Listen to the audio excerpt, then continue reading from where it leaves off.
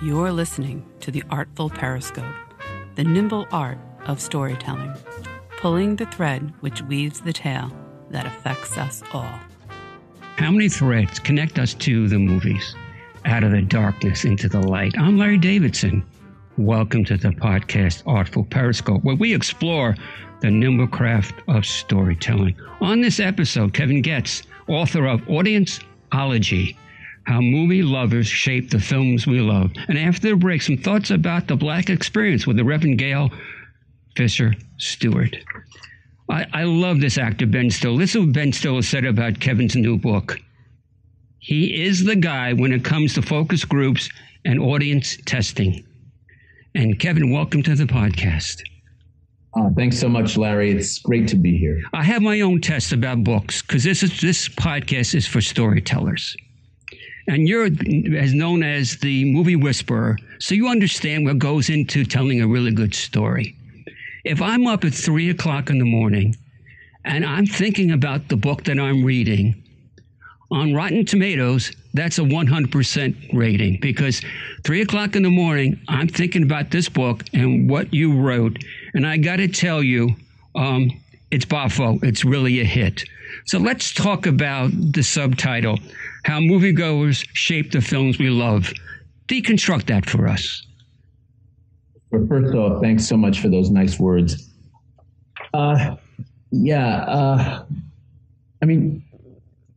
I do is listen to the audience. What I do is listen to sort of the wisdom of the crowds. And there really is wisdom in the words and the feelings and the expressions of the audience. If you notice, I dedicated the book to the first two people who sort of mentored me originally and opened this modern movie research business up in the late 70s, but also to all of those millions of folks who I've dealt with over the 35 years I've been doing this, who've offered their unfettered opinions and shared their feelings about movies. They really matter. The audience really matters. The art form of moviegoing is, and movie making, is an art form that is one of great artists coming together. It's not a singular vision, although there is a vision that is followed by the director and or producer, clearly, but there's many great folks that go into, and artists that go into making a great movie, starting with, of course, the writer. And the writer is often not given enough of the credit when you want to talk truly about story. But then many other artists, the interpretation of the actor by the actors, the production designer, the cinematographer, the editor. It's not like you can make, you can write a novel. If you don't like the novel, you put it in the back of your drawer. Right. You create a painting as an artist and you don't like the painting, put it in the back of your closet and never see it again. But not so with the art of filmmaking. That is something that is meant to be shown to the masses. And so to not include the audience in that conversation is really a big slight. Let me share a story because this, once again, is for storytellers, authors, singer-songwriters, people of that ilk have something to say, as well as people who come on and do commentaries. I want to share a story with you because a lot of writers come on this program. And early on in my television career, a young man came into my studio. And he'd just written his first novel. And eventually, he worked his way to Hollywood. That young man was named David Benioff. The book was called The 25th Hour, which I believe Spike Lee's adaptation of the movie was terrific. So the question I posed to you, and I saw you kind of eyes light up when you mentioned David, because Game of Thrones with his partner, a monster project and hit for HBO. So a lot of things and you can talk about when you bring a test audience into a screening and focus groups, sometimes there's no expectations. But when a book is out there, I know Nelson DeMille, it took him years and years and years for The General's Daughter to be made. I know Joseph Cannon, The Good German, George Clooney's movie. So is it different when the book is out there, the writer is relatively well known? Does that kind of change the interpretation the focus groups have, because they kind of have an inkling or an awareness where the movie has come from? You know, in order, first of all, so many things to say about the subject. The IP of a book is clearly many, many great movies have come from books. And one thing that is really important that most listeners need to understand is that, you know, filmmaking is a different art form than book writing. And what I find most prevalent in mistakes that are made in the interpretation of books to the screen are that the filmmaker, the director, is too beholden to the source material. And they're different mediums. So you cannot treat them the same way. I'm thinking of that movie, was it Goldfinch? Yes, yes. You know, which I hear, and I never read it, but I hear it's a really fabulous, fabulous book. And it did not work as a film. And the question is why? And some things just are really, really difficult to bring to the screen. When I use my test screenings to gauge the reaction of a book, of a movie based on a book, I typically don't put most readers in the focus group. I want to put people who, some of book readers in the focus group, but most people who have not read the book. Maybe they've heard of it. And I don't allow the people in the beginning of the focus group to talk about a comparison. I say, hold that, I promise I'll come back to it. And I always do keep my promise. I always come back to it, but I don't want them to say, well, in the book, you know, so-and-so killed the guy, didn't pretend to kill him, but really killed, you know, something like that. And then the rest of the focus group is influenced by that comment. Rather, I want to hear what it does as in terms of standing up on its own legs as a movie. That is what I'm concerned about.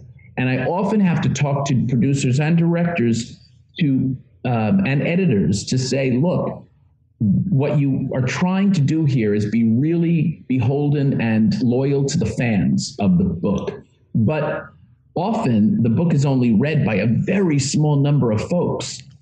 Books are not, as you know, Larry, books are not often big hits, but many movies are based on books.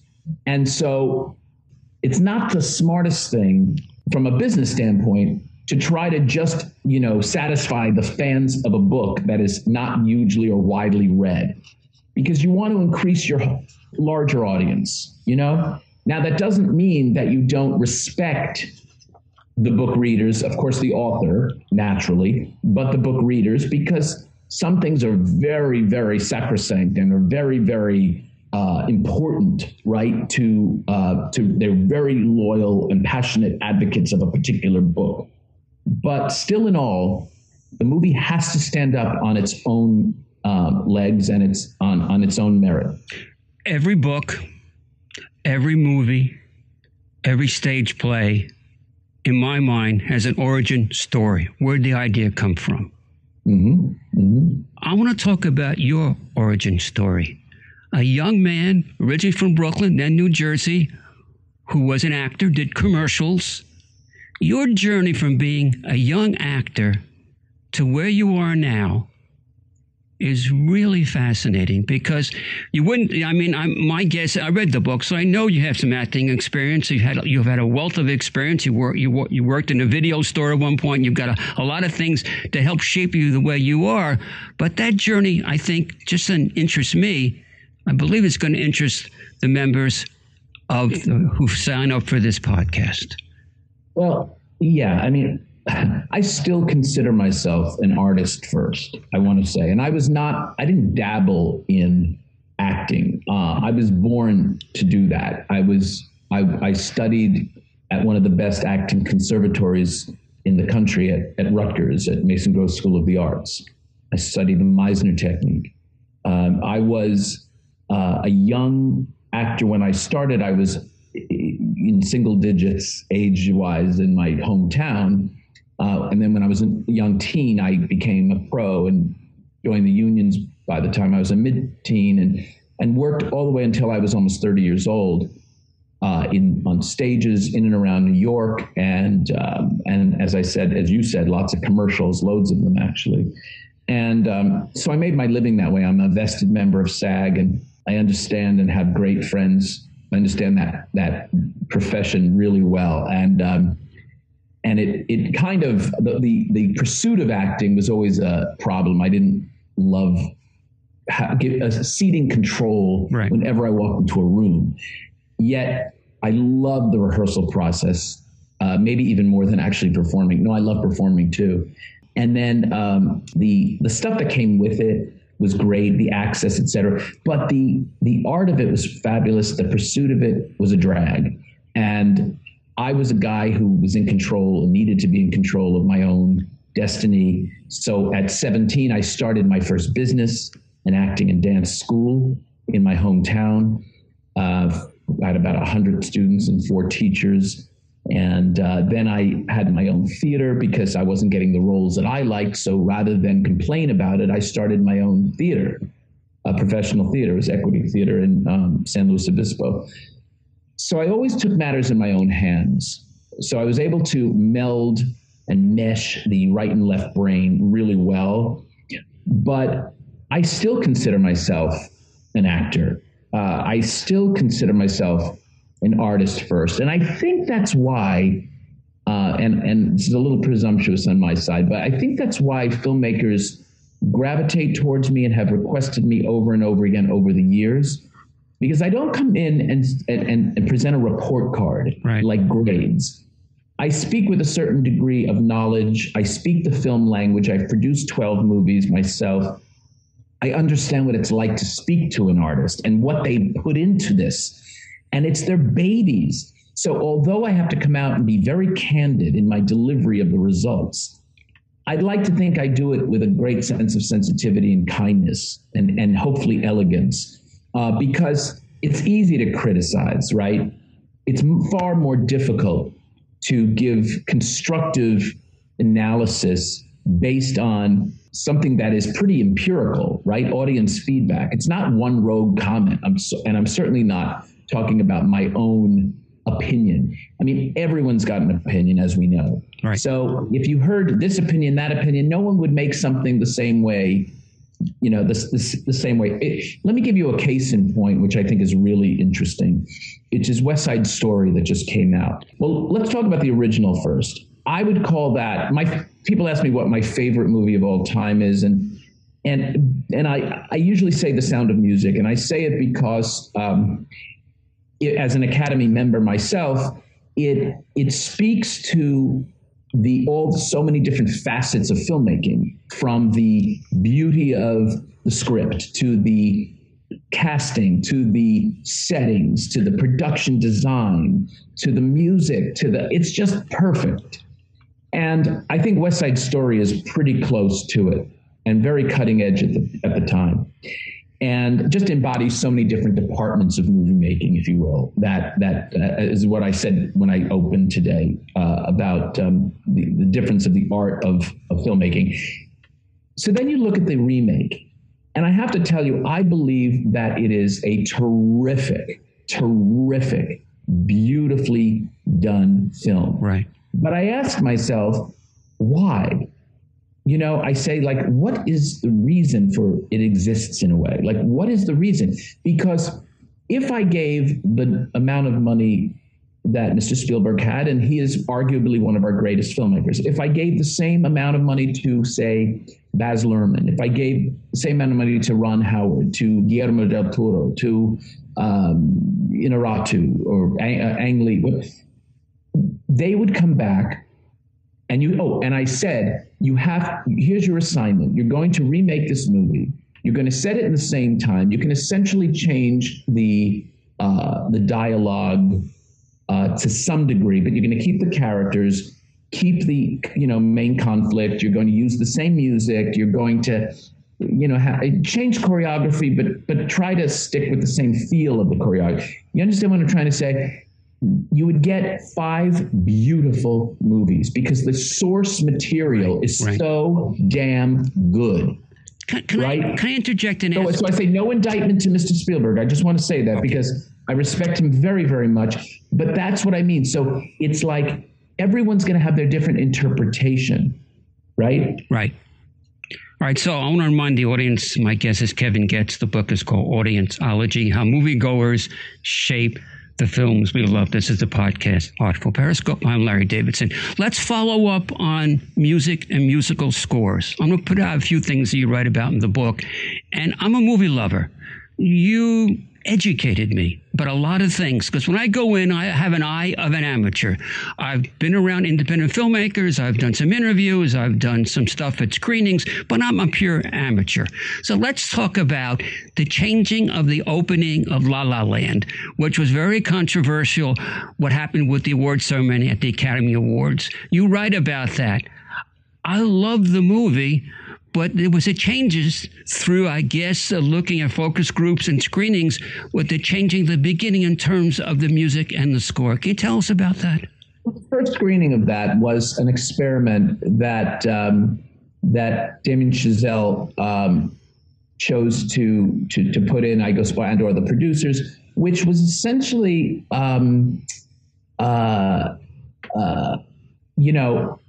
no opening on the freeway, right? Which was a musical opening, and instead it went from the traffic jam, non-musical, to another scene, to another scene, to another scene, and finally, when the girls are together in the house, is when the first musical number came up. So audiences were really taken out, and remember, they didn't have any advertising to inform them of what this was going to be or whatever, and because they didn't get that it was a musical, it was really jarring, and it was very hard to recover from that. They got into it, but, it was not the right tonality to start that movie with.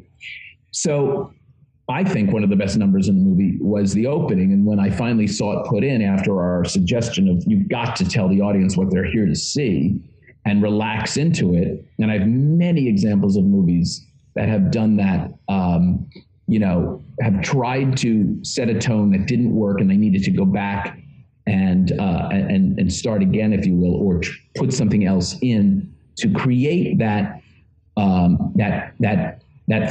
sense of information. Really, the sense of here's what you're here to see. You're here to see a comedy. You are here to see a horror movie. You're here to see a musical. And to not have music in a musical up front was something that didn't work. And as soon as they put it in, the scores jumped, 25, 30 points.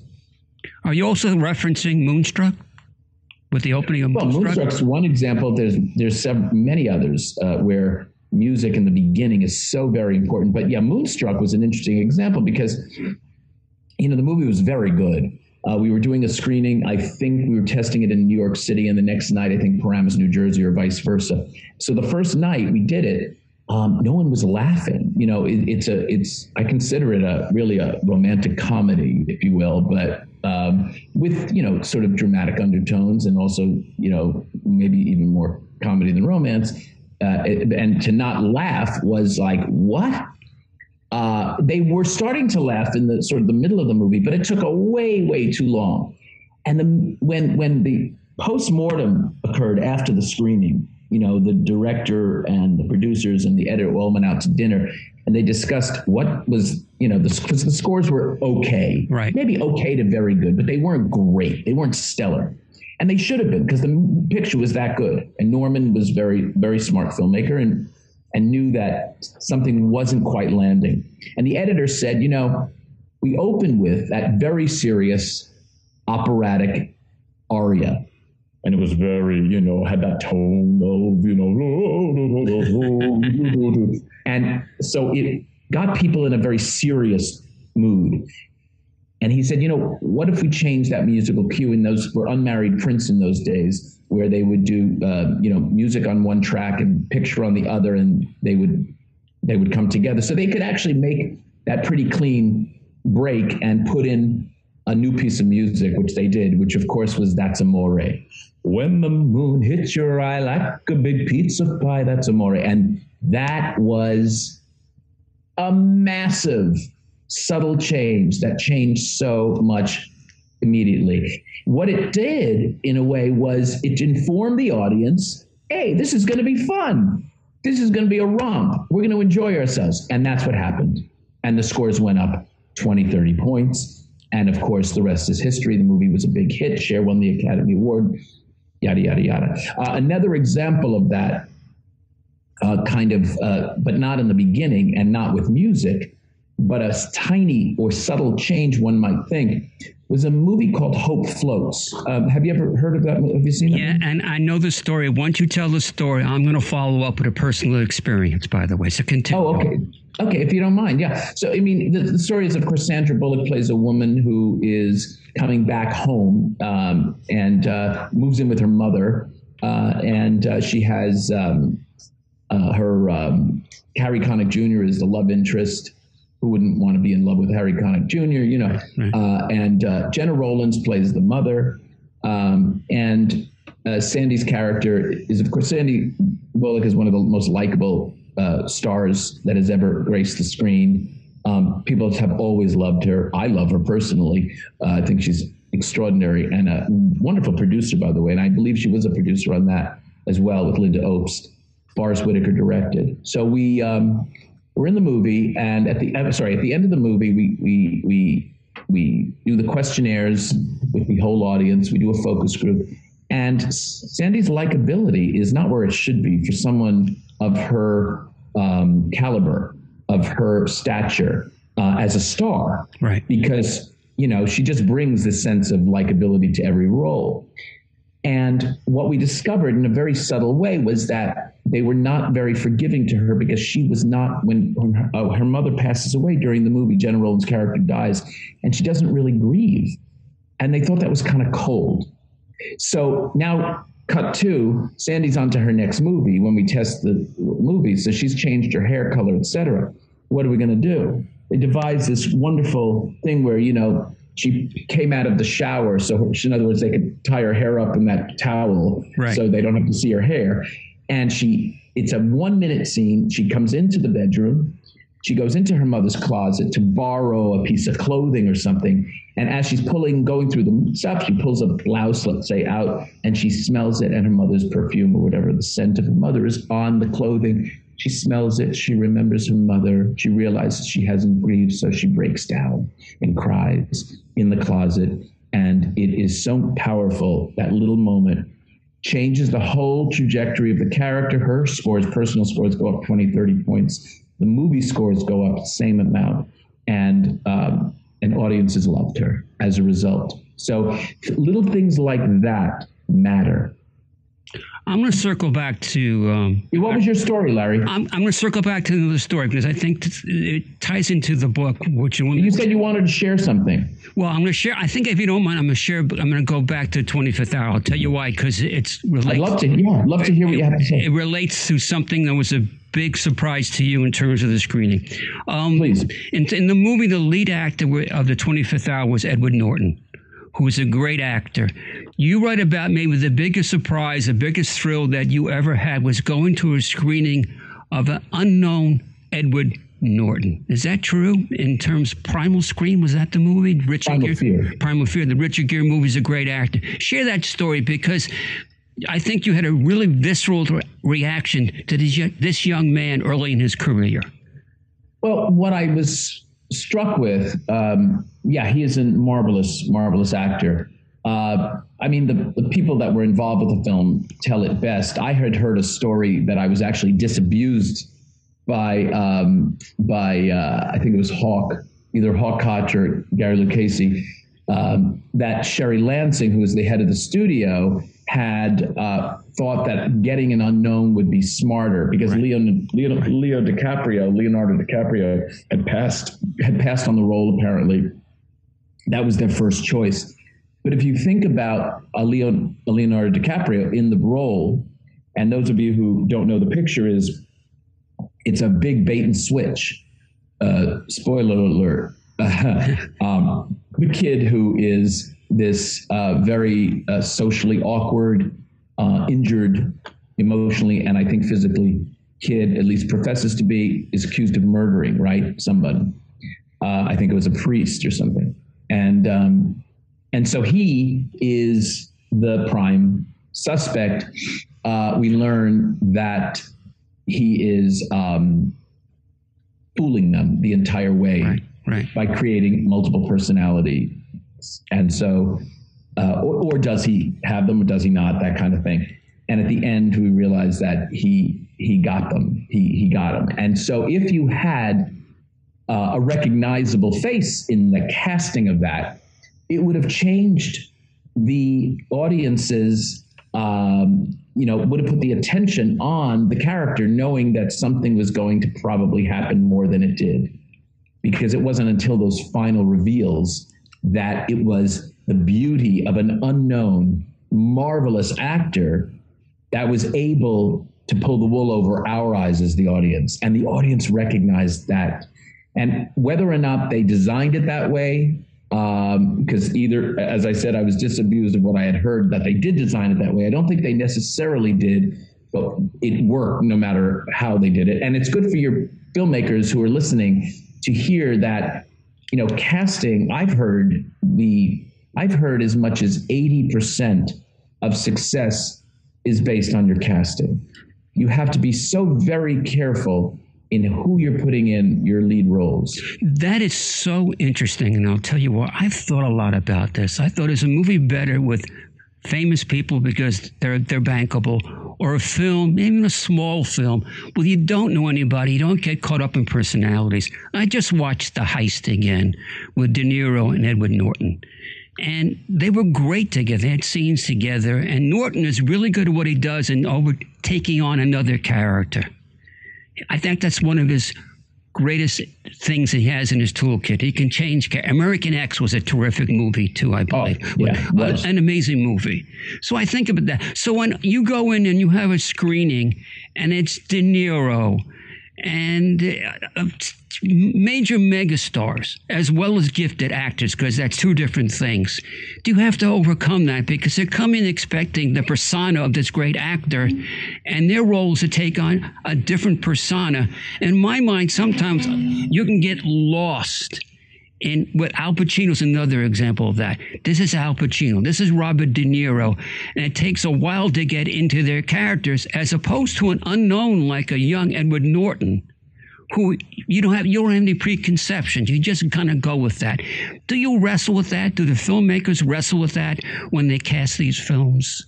Yeah, I think that it's an age-old problem. I mean, when you put even Katharine Hepburn and Bette Davis into a picture, Bette Davis less so, I think.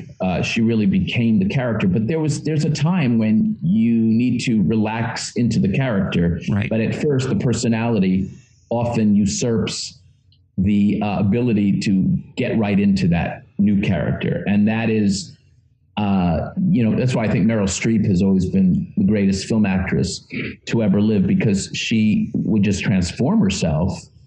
And you just like sort of look in awe of, but someone as an actor myself, I'm always looking at, what is she doing? How is she doing that? So I have a different way of being pulled out of it.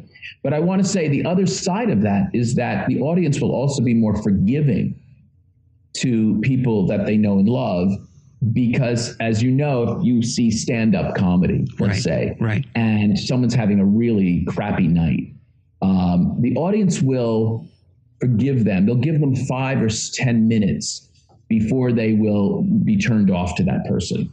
But if it were an unknown, they wouldn't get that. That's why unknown comedians, it's so much more difficult for them to get up and win that audience over right away. And I find that very, very interesting. But at the end of the day, whether they are, to your point, taken back at first because the personality is larger than the character, the great performances always manage to work through that. But it sometimes takes a few minutes for everyone to just get settled in. At the beginning of this podcast, I shared with you how I rate books. If I'm thinking about the book, while I'm researching it, while 3 o'clock in the morning, because I have insomnia and I wake up and I watch television programs, things like that before I fall back to sleep. And after the book is put down and I walk away from these interviews, I'm still thinking about that. That means a lot to me. There are certain films in my life that no matter what, they're always going to be with me, that I enjoy watching. I can put The Godfather on 2 hours into the movie. I don't care. I'm going to watch. There's one film, for many reasons, Good Will Hunting. Oh. Affleck and Matt Damon. But the reason why it stayed with me, and you mentioned the word comedy. When Robin Williams died, it was nighttime in my house. I left my home and I went for a long walk. Because there was just something about him and what he represented. James Lipton had a series called Inside the Actors Studio. Oh, one of the greatest programs he ever did was with Robin Williams. I'm told there's 4 hours of that, and they had to kind of cull it down to the hour for Inside the Actors Studio. And now what I know about how Robin Williams suffered later in his life, but you see the early inklings of his character in that movie when Damon's character insults his wife and he pushes the kid up against the wall and chokes him. That was coming from a real place. That's real. Real acting. Oh God! I thought that was his best performance, and of course, he won the Academy Award for it because it was the first time I'd seen Robin work where I didn't feel like I was getting a wink right. At the audience. You know, he's so crazy gifted. What a tragedy. But, you know, I've worked with him a number of times. I had the pleasure of meeting him, you know, there was a certain charm, of course, but you know what? You always get the sense of a lot of comedians who really have a very serious or underpinning, a lot of either rage, anger. There's a very dark side. There's an erosion. Or complexity. Dark is the better way to say it. Yeah, complexity. When you bottle that and hone that, and the genius of casting him in that part, I mean, that was tremendous. And to have that, that's where the art to me comes. And that's why you can look at that movie in any which way at any given time and still get right into it. It is such a good picture, and everyone was so good in it. It really was a seminal movie, yeah. I want to mention a current movie. I was down a few weeks ago in Delaware. My daughter was getting her doctorate in physical therapy, so I was in a hotel room, and on Netflix, on the TV's screen in the hotel room, it was not a great screen, and it was an old TV. I watched The Power of the Dog. Oh. Jane Campion is so gifted. The cast is so gifted. And I have the front page of the New York Times. The reviews are tremendous. I remember somebody saying the movie was turgid. The movie moved at its own pace, at her pace. But what I loved about the movie, I think it's so geniusly directed. Yeah. I can't even. I agree with you 100%. Oh my Lord. And where I'm going is because I know you do focus groups on how you had to change endings because the endings didn't quite get where they wanted to go, and you had to shift Thelma and Louise and some others. I thought the beauty of this movie was there were a couple of ambiguous endings in the movie left up to us to interpret. Just like that does. Hold on. Let me just tell you, that is when we work on endings. That doesn't mean it has to be a happy ending. Certainly. Sometimes ambiguity is the right ending. Right. And audiences want an ambiguous ending. But many times they want to be led because they feel like it's too ambiguous and they're frustrated by it.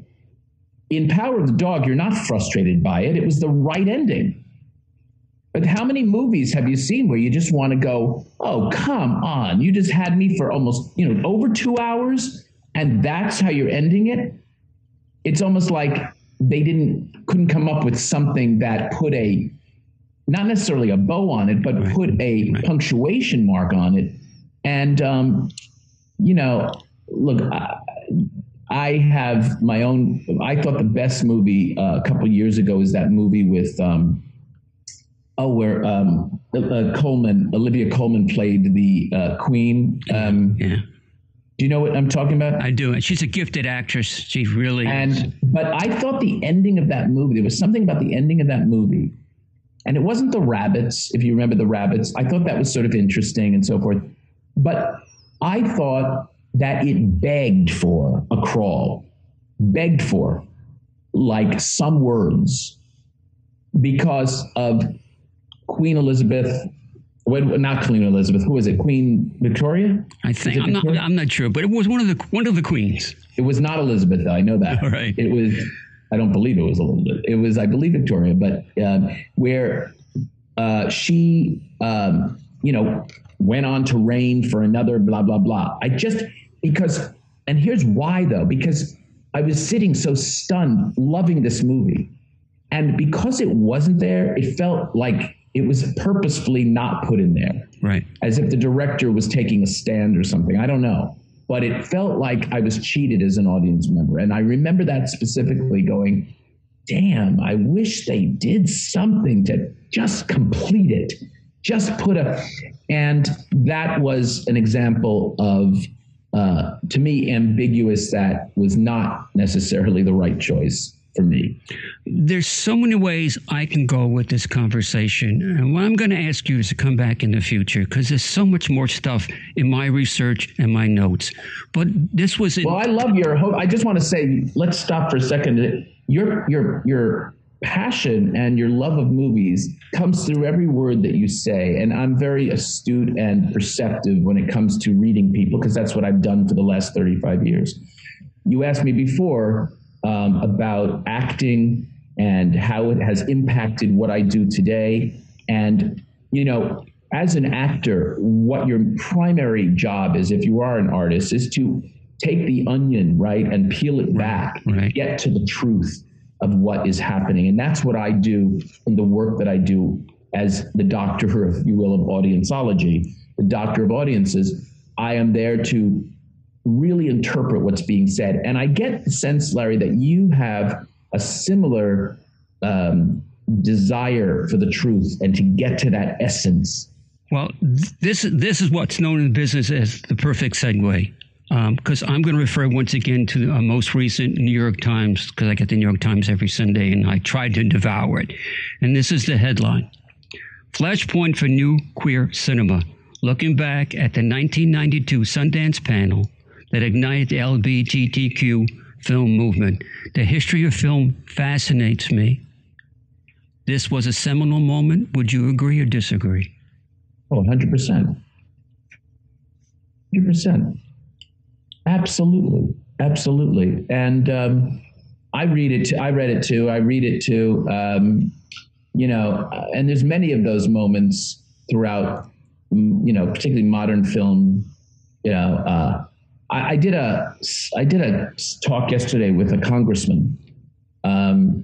They're bringing me up to Capitol Hill to speak as an advocate for our art form, right, and for protecting intellectual property.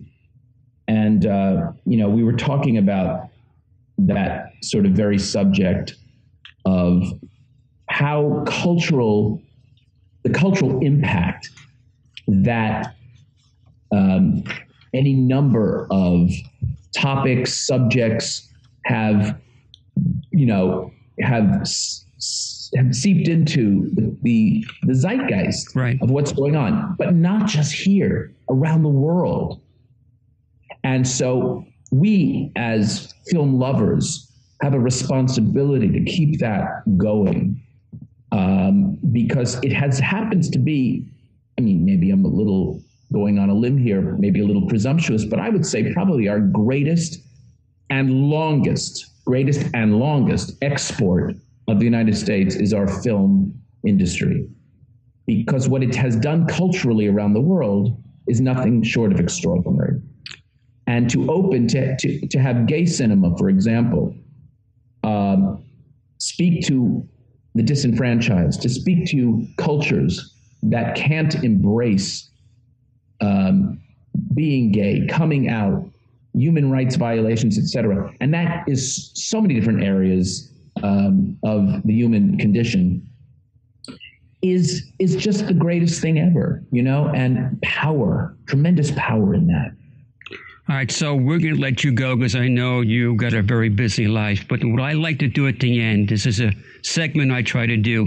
Is this James Lipton? I wish. I love him. My favorite curse word. Please tell me it's going to be my favorite curse word. That's why you're going to come back the next time. But it's close to that. It really is close to that.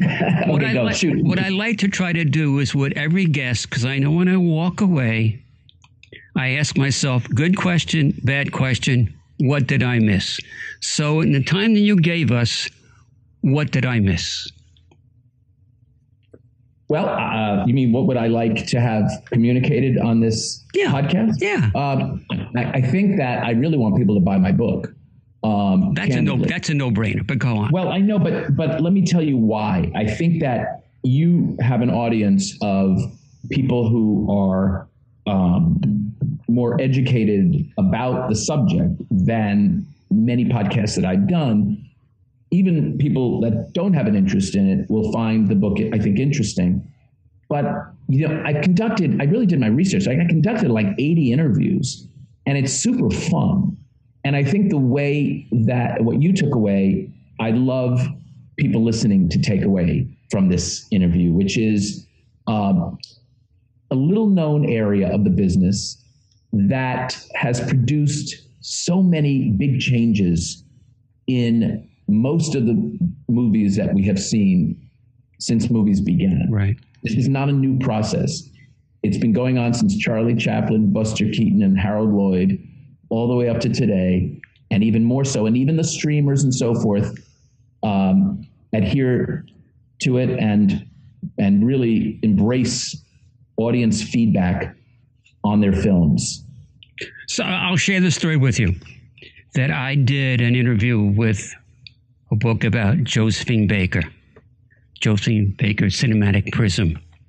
And I actually saw a clip of her dancing in one of her films. So you talk about the history of movie making and the history of Josephine Baker. I'm sure you're well aware of her, that we actually got to see a clip of her dancing the banana dance. Amazing. Just amazing. But are you saying it never made it into the picture? I'd say it's somewhere. We got access to a very short clip through the... But it was never in a movie? It was just like a raw footage? I don't know, it was the Vaudeville Act, because she did a bunch of films that later were shown in Harlem to a special audience, obviously. But I got to see her dancing the banana dance.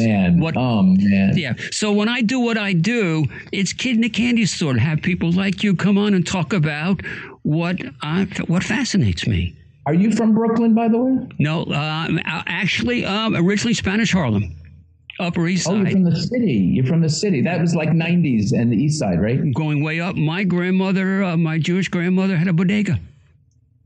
Oh my God, so I love that story's for another time, by the way. Okay, well, I'd love to talk about that because I'm very proud of my Brooklyn roots and my Jersey roots. So, Larry, what a pleasure to have spent this time with you, and you are someone that I would also very readily invite to a cocktail party that I had. Well, I tell you what, if they're ever doing a screening in the metropolitan area, I'll take you up on an invitation because I'd love to sit in the audience and just take in what you know and how it all works. Oh, thanks so much. Man, it's been a pleasure. Kevin Getz, thanks. Pleasure. All right. After the break, some thoughts about the Black experience of the Reverend Gail Fisher Stewart. That's coming up next on Larry Davidson. This is the podcast, Artful Periscope. Be right back. The Artful Periscope is brought to you by Larry Davidson Productions. To learn more about Larry, previous interviews, and further content, visit LarryDavidsonProductions.com. I'm Larry Davidson. Welcome to the podcast, Artful Periscope. Joining us right now is one of my favorite people, the Reverend Gail Fisher Stewart. I also value her thoughts and her observations. Gail, take it away.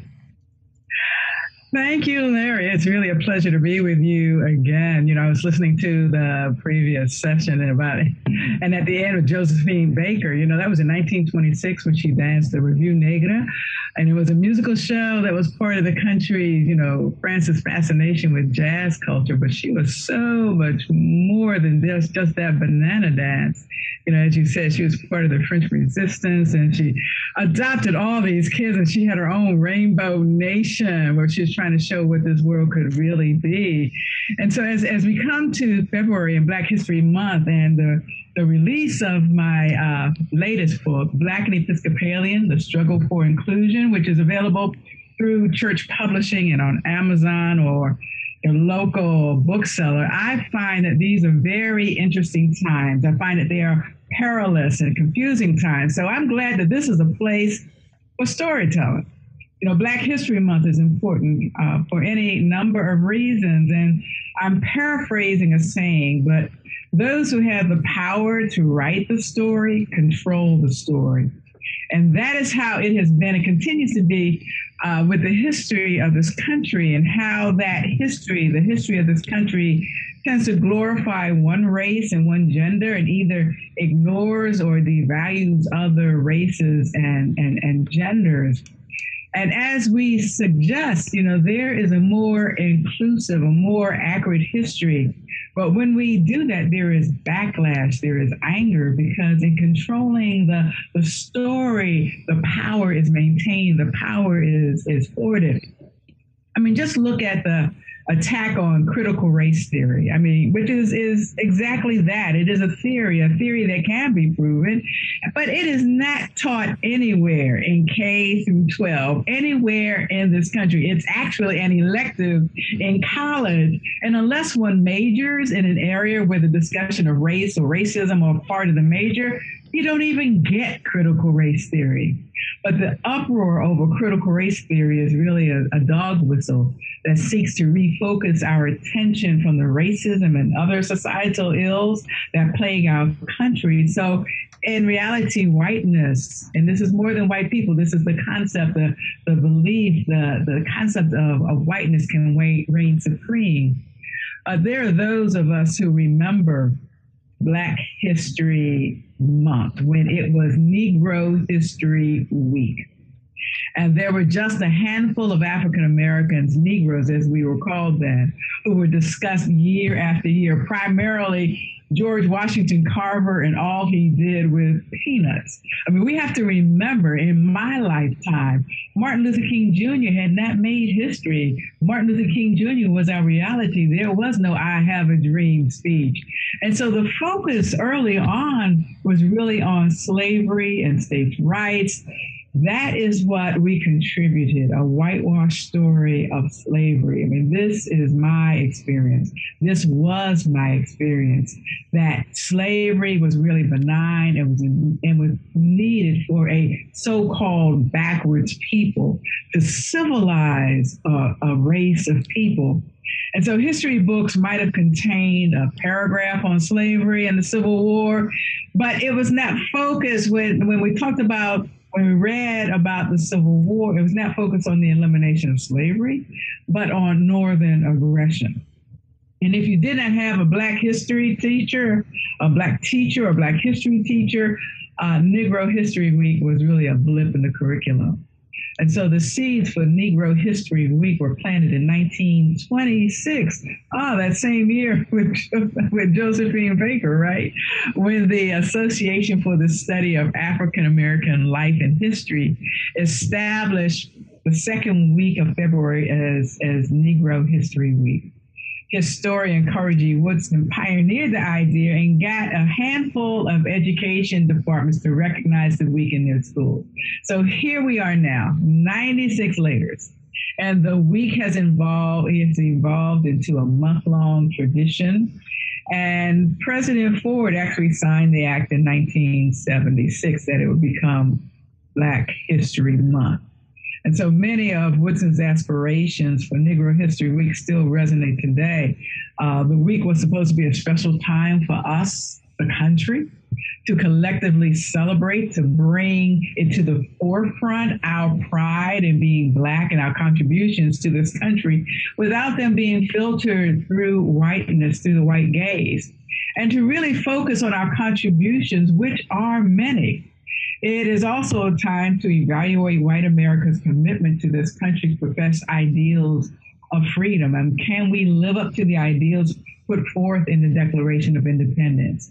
And as we look at the attack on voting rights and the failure to pass a law that says if you are a citizen of this country, you have the right to vote unencumbered, that there are no obstacles in the way. Because we remember when you had to pass tests, you had how many bubbles are in a bar of soap, or how many jelly beans are in a glass, a jar, or can you recite a certain paragraph from the U.S. Constitution? We thought those days were over, but it should not be against the law to hand out, to give people who stand in line for hours in the heat to vote. It should not be against the law to provide people relief, to give them a bottle of water. I mean, something is actually wrong with that thinking.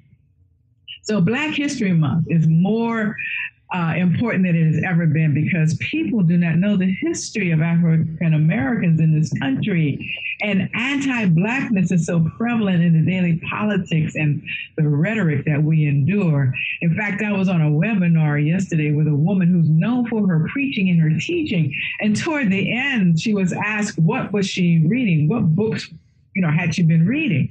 And she rattled off a list of books that dealt with Black life. And she admitted that she didn't know that whites had destroyed the Greenwood community in Tulsa, Oklahoma in 1921, that there had been vibrant and self-sustaining Black communities until whites became jealous and destroyed them, that there were race riots not begun by Blacks, but by whites who were upset that Blacks believed that they should share in all this country professes to be. And she didn't know, and many whites have no clue about Black history. But that is not a luxury for those of us who are Black or Asian or Indigenous or LGBTQIA. We have to know white history because that is how we survive in this country. But whites do not have to know one iota of Black history, and they are still able to succeed. That is not a reality for those of us who are not white. And because Carter G. Woodson was an academic, Negro History Week focused on education. It shone a light lifting up and celebrating Black excellence and Black experience in this country. He wanted an increased awareness of Negro history in our education system and in society. There's always been, if we are honest, an underrepresentation of Black history in curricula because we don't control the textbook industry. I mean, it's the same with Native Americans and Asian Americans. And now you have some instructors and teachers who are being fired for teaching a more inclusive history of this country. We have parents threatening school board members with violence and death if race is mentioned in school curricula. Books written by Black authors are being removed from school libraries. You know, Larry, many college students today are still demanding a curriculum, and that demand began in the 1960s. That we have curricula that better reflects Black Americans' role in shaping this nation. And in the South, there are some school systems that refuse to teach AP U.S. history, that's advanced placement U.S. history, because of its curriculum on slavery. And then we have to remember Trump's executive order for a more patriotic education, and that can be understood as an attempt to whitewash and limit U.S. history. So Negro History Week then and now Black History Month are intended to be a safeguard against the erasure of a people, the erasure of Black people, and our role in making this country what it has become in the eyes of the world. You know, in Woodson's eyes, and anyone who cares, erasure has fatal consequences. And he wrote that if a race has no history, it has no worthwhile tradition, it becomes a negligible factor in the thought of the world, and it stands in danger of being exterminated. We could be exterminated, and there are plenty of people in this country who would not care. That's a reality. And so if this country wants to be what it says it wants to be, then the history of all people all races, all cultures who are in this country need to be given equal space and without fear. Fear of the unknown is dangerous. It is a killer. And too many people, their culture and their histories are unknown. And therefore, that causes fear. And that is unfortunate. And so this leads me in my book, Black and Episcopalian, The Struggle for Inclusion. As I said, church publishing, Amazon, or your local bookseller can make it available to you. We tend to think of religion as benign, but Western Christianity is caught up in the racism that undergirds all aspects of life in this country. And I recognize that there are plenty of people who don't want to hear this because they have succeeded according to this country's definition of success. But we saw the backlash after Obama was elected, and we thought we had reached the promised land. The beloved community had taken hold, only to see hatred laid bare. But the church has contributed to the negation of Black lives. And we have Black churches, Black denominations, not because Blacks wanted to worship separately, but because whites did not want us in their churches unless it was up in the balcony or in the back. And we were fed a diet of the Bible that uplifted whiteness and told that we were not created in the image of God, that in some cases, there were two Genesis stories, one for whites and the other for Blacks. And we were taught that slavery was fine with Jesus. And, we have that famous saying from Paul saying, Onesimus back, the slaves obey your masters. But if we really delve into the Bible and our teachings, we find a God where there is truly no Black, nor white, no gay, nor straight, and I could go on. And in this book, I question whether or not I can be Black and Episcopalian when my denomination, as the eldest daughter of the Church of England, birthed slavery in this country. And so I traced the history of the Episcopal Church in this country, how many of the founding fathers were Anglicans and slaveholders, and how the church, the actual church parishes, held Black people in bondage and believed that it was not a conflict with the gospel of Jesus Christ. And as we look at race, I propose that we are first Black and then Christian, and we can change religions, we can change faiths, we can change churches, but I will be Black until the day I die. And I need to make sure that whatever faith tradition I choose lifts up, respects who God has created me to be, and understand that I reflect God's image back into the world.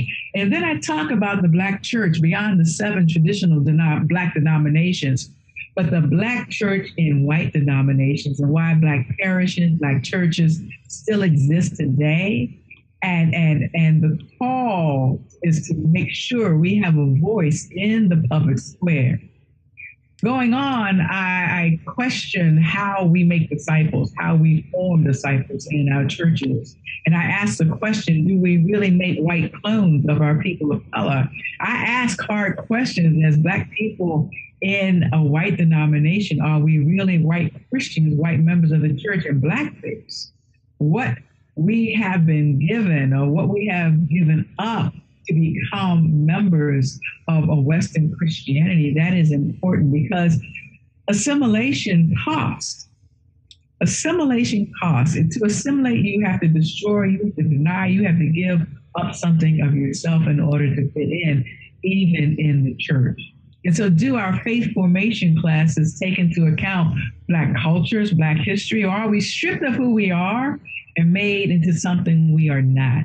And that goes for the ordination process. When we make ministers, are we stripped of what we bring to the church and then formed into something that is acceptable to the church?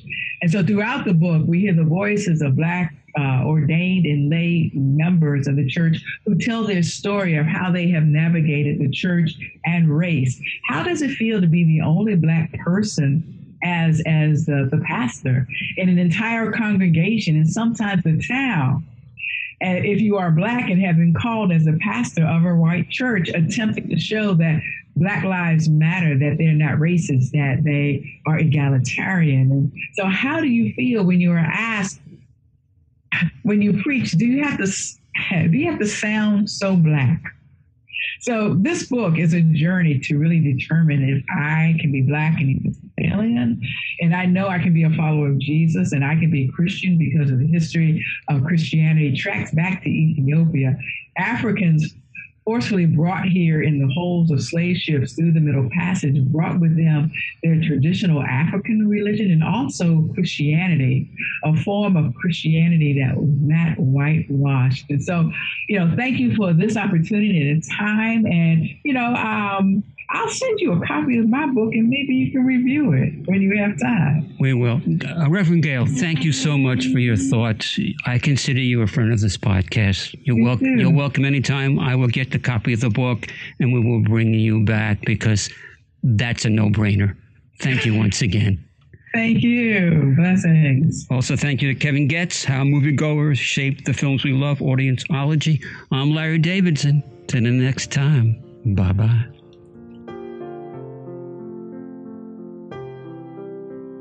The Artful Periscope podcast is brought to you by The Booth at the Sachem Public Library in Holbrook, New York, consistently voted the best on Long Island since 2015. You can find the Artful Periscope podcast on Apple Podcasts, Google Play, Stitcher, Spotify, iHeartRadio, or wherever you get your podcasts. Special thanks goes to our producer, Chris DiCristofaro, sound editors and engineers, Dean Meyer and Ryan O'Hagan. The song Alleluia is performed by Vanessa, and you can find her music at starfrost.com. October Blues is performed by Dana Songs and can be found at danasongs.com. If you enjoy this podcast, visit Larry Davidson's website for more interesting content at larrydavidsonsproductions.com. You can also find out about other author-related events by visiting Sachem Public Library's website at sachemlibrary.org. Join us next time as we pull the thread which weaves the tale that affects us all.